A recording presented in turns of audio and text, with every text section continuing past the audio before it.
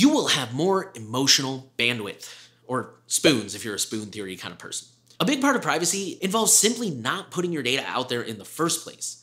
As such, that also means being less digitally connected, fewer apps, fewer accounts, fewer devices.